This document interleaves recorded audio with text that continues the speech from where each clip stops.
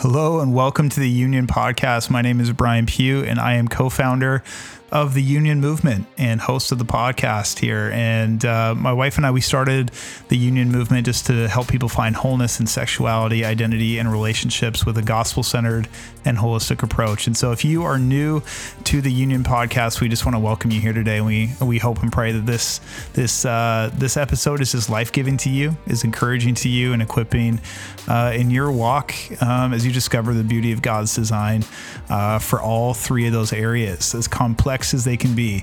If you're a return listener, welcome back. We're so appreciative of your support. And of course, we would love it if anyone and everyone would comment, subscribe, and share this podcast. We just want to get it in front of more and more people and help more and more people find that wholeness.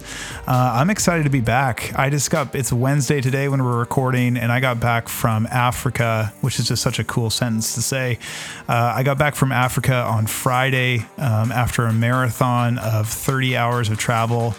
I was a zombie, I think, for the first day and a half being back, but I feel like I'm more and more myself. I wouldn't say normal because I don't know if I'm exactly a normal guy, but I feel more like myself. I had just such an amazing opportunity to be in Kenya, partnering with an organization called Heroes of the Nation. They do a lot of outreach into schools and working with at-risk and orphan children, just helping them find the love of Jesus and find identity and taking care of their practical physical needs, but also equipping them with the identity that God puts on them and helping them find healing from a lot of trauma. It's just such a beautiful experience, and I was so honored and privileged to be a part of that time. Today, I'm excited to jump in, and this episode is actually going to be a two-part series we're doing, but this series is going to be about 7 ways that leaders can start talking about sexuality. But in these 2 episodes, we are going to kind of look at it in a backwards way, where I'm not going to just come out and tell you the 7 ways to get started, but we're going to discuss the 7 reasons why leaders are hesitant to talk about sexuality. And in that, looking at the negative, we're going to see the positive in some ways to be on the offensive and not just defensive in this conversation. So in this first part, we're going to talk about 3 points. And in the second episode, we'll talk about the last 4. So number 1, well, in no particular order, just the first one. Here we go. Leaders tend to dodge the need. They dodge the need, and they ask the question, is it really my responsibility as a spiritual leader to teach about sex, gender, and relationships from the scriptures? Can't we just talk about Jesus and how to live a happy and healthy life? Yeah, wouldn't that be great? Well, I think the important thing is to remember is that the Bible doesn't shy away from this topic. So if you are going to be a pastor or a leader where your responsibility is training people in the scriptures, training in God's design for a whole variety of life's dynamics, you have to see that this is a consistent theme that comes up within scripture. This is something that the apostles don't shy away from. And even if we just look in the New Testament, there's only 2 letters that do not mention sexuality or some sort of sexual ethic directly, and that is 2 Thessalonians and Philemon. So we see that like the Bible narrative, just even looking in the New Testament, doesn't shy away from it. So if we are going to be new covenant leaders of the church, we need to be talking about it. Now that's not to discount everything that's in the Old Testament too, because that same message is all through there, that there is a design for the glory of God and the good of humanity when it comes to sexuality. And again, if we just look historically, early church leaders just did not shy away from this, and they did so. They stepped into the fray at obviously a great cost. Because I just think about the story of Paul in Acts, where he's in Ephesus and the followers of Artemis, a false deity of the time, they find out that Paul's preaching the gospel, and they think that he's out to destroy the glory and the honor of their goddess Artemis. And and they riot. They riot for hours, and they accuse Paul, and they shout, I think it was like for 2.5, 3 hours, great is Artemis of the Ephesians. And there was confusion, and people didn't even know why they were there. It was it's just such a weird, crazy story. If I could just remember where it was, I encourage you to go check it out in the book of Acts. It's really a remarkable story. But that was kind of the norm at the time. Like, you put yourself at great risk. But this is what's important, is that these were the real situations that people were dealing with. This was the everyday life stuff, where there was lies, there was ideologies put forward that were damaging to the image of God and humanity, just like today. But there was also, as there is today, there was lies that were keeping people from following Jesus. And so if you're going to be a Christian leader, you want to identify those lies and speak truth to those areas in order for people to become faithful, whole, healed followers of Jesus. So we have to remember that relevance is about knowing what your community is facing and speaking to the real life challenges that people are experiencing. And the time that we're living in, at least in the West, and at least in North America, we're dealing with a hypersexualized culture, and we need to be making sure that as spiritual leaders, we are talking about the things that would keep people from following Jesus faithfully. I encourage you to do research, check out like the stats. Like the Barna Group is so good at pulling together stats from a Christian perspective, and just like giving a cultural view on what's really going on in the time that we're living in, so that leaders can be better equipped to speak to those challenges. And I just encourage you to do that. So we cannot dodge the need. If we're going to be taking steps to talking about sexuality, we have to see the need. And this is where destinies, families, marriages, just individual lives are hanging in the balance.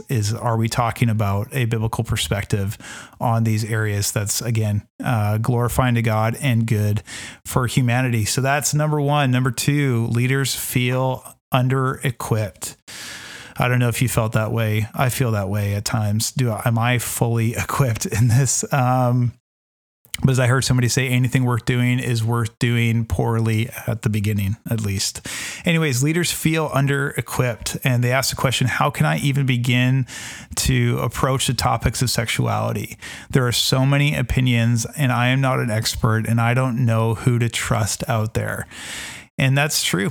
We deal with an abundance of information in the time that we're living in, and which I think it was Denzel Washington, of all people, who said this.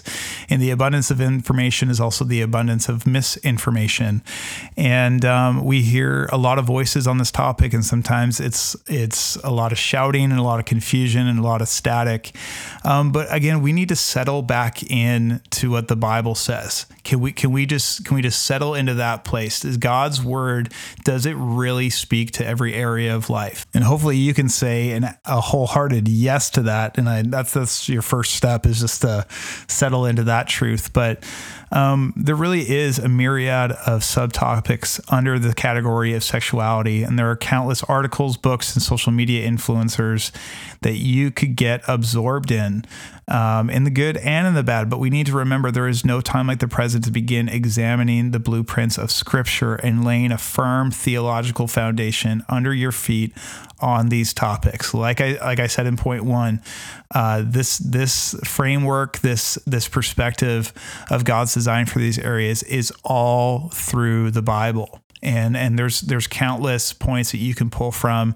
And I just encourage you to start there. And like I said, anything worth doing is worth doing poorly at first, you know what I mean, with the high potential of growth. So I encourage you, take those steps. Even if you're do it scared, as they say, even if you feel you're under-equipped, take the steps, because it is worth the fight. It is worth being courageous for, because like I said in point one, this is where people are living. This is where people are dealing with the everyday struggles and the lies that are reaching into their destiny, their family, their marriages. So we have to be courageous and do what's right instead of what's easy, and really trust God's theological foundation and trust the Word of God on these topics. So yeah, again, we're dodging the need that can keep us in point 1, point 2, feeling under-equipped, and point 3, and this is where I want to give a little bit more time to, is we can be facing shadows from the past. I think a lot of times leaders are dealing with shame because of past choices that they've made. They haven't lived and walked this road perfectly, and it seems like on so many other topics that if you didn't do it right, like if we were talking about finances, if you're a Christian leader and you have a past of just really broken financial decisions, and yet you found healing in this area, we would call it wisdom for you to address some of these areas and say, hey, this is not a good way to go down. We go, oh man, thank you for sharing your wisdom and experience. But it's unfortunate that around the area of sexuality, it's like if you don't have a spotless story in this area, the enemy loves to try to disqualify you. And I go, in the same way, if you've crossed boundaries in the past and you're dealing with shame, I want to encourage you that shame is not from the Lord. There's no condemnation for those who are in Christ. And I'd encourage you to come into the light with somebody who loves you and who can be trusted, knowing that God wants to separate your history from your heart, and he's faithful to forgive and to restore if we confess to him. And there's healing available as we confess to other people. But I want you to know that the pain that you've gone through as a leader in the past, and the pain that you've gone through in the past as a leader can be used powerfully to bring freedom to other people. And just because you haven't walked the spotless road doesn't mean that you can't have a voice and share the wisdom and share the reality of what living contrary to God's design for these areas, the damage that can be done.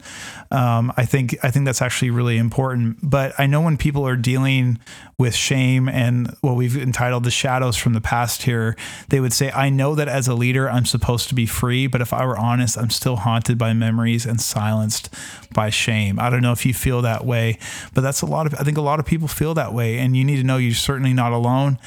Countless leaders won't talk about sexuality from the pulpit because they feel so ashamed from their past. They may have convinced themselves that this part of their testimony is a private matter, and they are secretly terrified that if anyone found out, they'd lose influence and respect.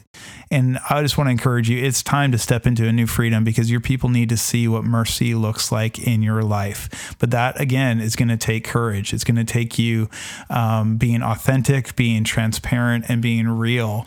And I think oftentimes we can feel shame that if we were honest about our past, that people would lose that respect for us.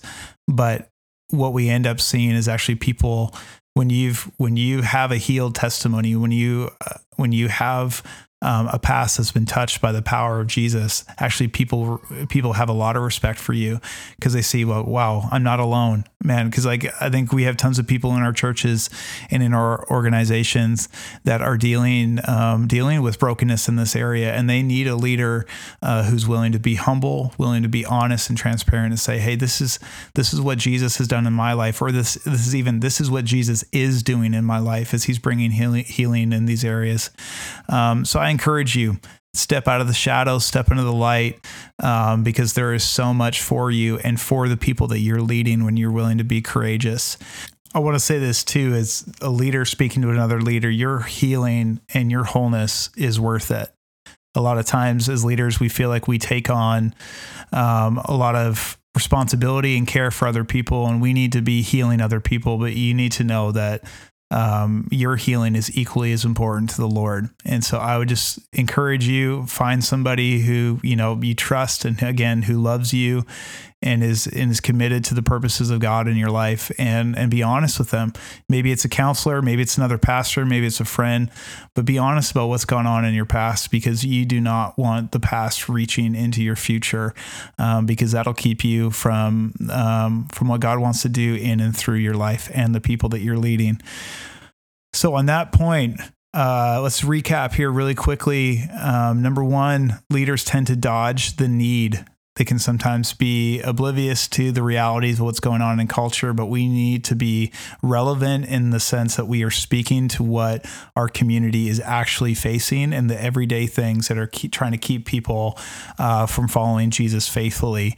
And we feel under-equipped, and we need to be courageous, and we need to just trust in the biblical framework and the foundation that's there, knowing that this topic is not skirted around within the Bible. It is consistently in there, and we need to draw those principles out, draw those points out for our people. And lastly, we need to walk into the light and out of the shadows from our past, because our healing and the God's work of separating our history from our heart is so important, and so important not just for the people that we're leading, but for us to be whole leaders and effective leaders in the work that we're doing. So just in closing, here at the Union, we have developed a sexual health evaluation tool. And this is an avenue for leaders to be able to ask some really important questions and kind of survey the results of the health in their staff level, and the leaders and the congregation and families within their church or organization. And I would encourage you to go to theunionmovement.com and check that out. That is a free resource, but we would love to partner with you and to work with you in developing a strategy and helping you navigate some deeper questions and coaching you through what those steps would look like. So we would love to hear from you on that. If you're at all interested, visit theunionmovement.com or send an email to info@theunionmovement.com and just put in the email title there, the email name, sexual health evaluation. And we would love to get back to you on that. Thank you so much for joining us here on the Union Movement podcast. And we look forward to seeing you in part 2 of the 7 ways leaders can start talking about sexuality. See you next time. Thanks for listening to the Union podcast. If you have any questions or comments, we'd love to hear from you. Please email us at podcast@theunionmovement.com. For more information, please visit our website, theunionmovement.com, or find us on Facebook and Instagram @The Union Movement.